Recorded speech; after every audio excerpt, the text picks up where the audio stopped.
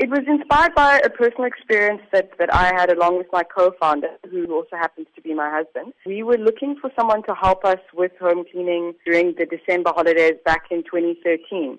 And we really struggled to get connected with someone at the time when a lot of people leave the cities, big cities, and go and visit family in the Eastern Cape, etc. And so we struggled to find someone to help us with home cleaning, used a number of methods, referrals, friends on Facebook, used classifieds, and eventually went to an agency. That experience and how difficult it was to try and find someone to help us, it just showed us that, there was a lot of inefficiency within the industry, despite the fact that South Africa, as you say, there are 1.2 million registered domestic workers in the country. So having that experience ourselves was kind of the catalyst for us to say, well, let's build something, some sort of technology where we can connect the two sides. Well, you are now among 4 other female entrepreneurs who have pioneered in technology in their respective countries to be selected to attend WEF. What exactly will be your role during the next few days? It's recognition for the work that me and the other 4 winners have done, particularly in promoting women on the continent. From my understanding, what it will involve is really just doing some press around it, meeting delegates. I think also just,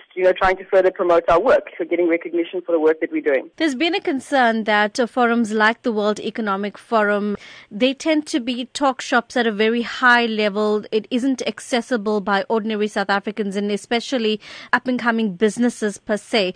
Do you think that gap is being bridged, or do you think that more work needs to be done in that regard? Well, I think work like this, is an attempt to bridge that gap. So this is the second time that this competition has been run, where entrants, young women who working in technology that broadly impacts kind of the populations that they work with. It's the second time that they've run this competition. And, I think the work that we're doing is certainly not high level. We deal with SweepSouth, we're dealing with domestic workers and bringing them onto our platform on a weekly basis. So I definitely think that there's good recognition that they need to broaden the scope of who gets impacted. And I think that this is a good first step in doing that.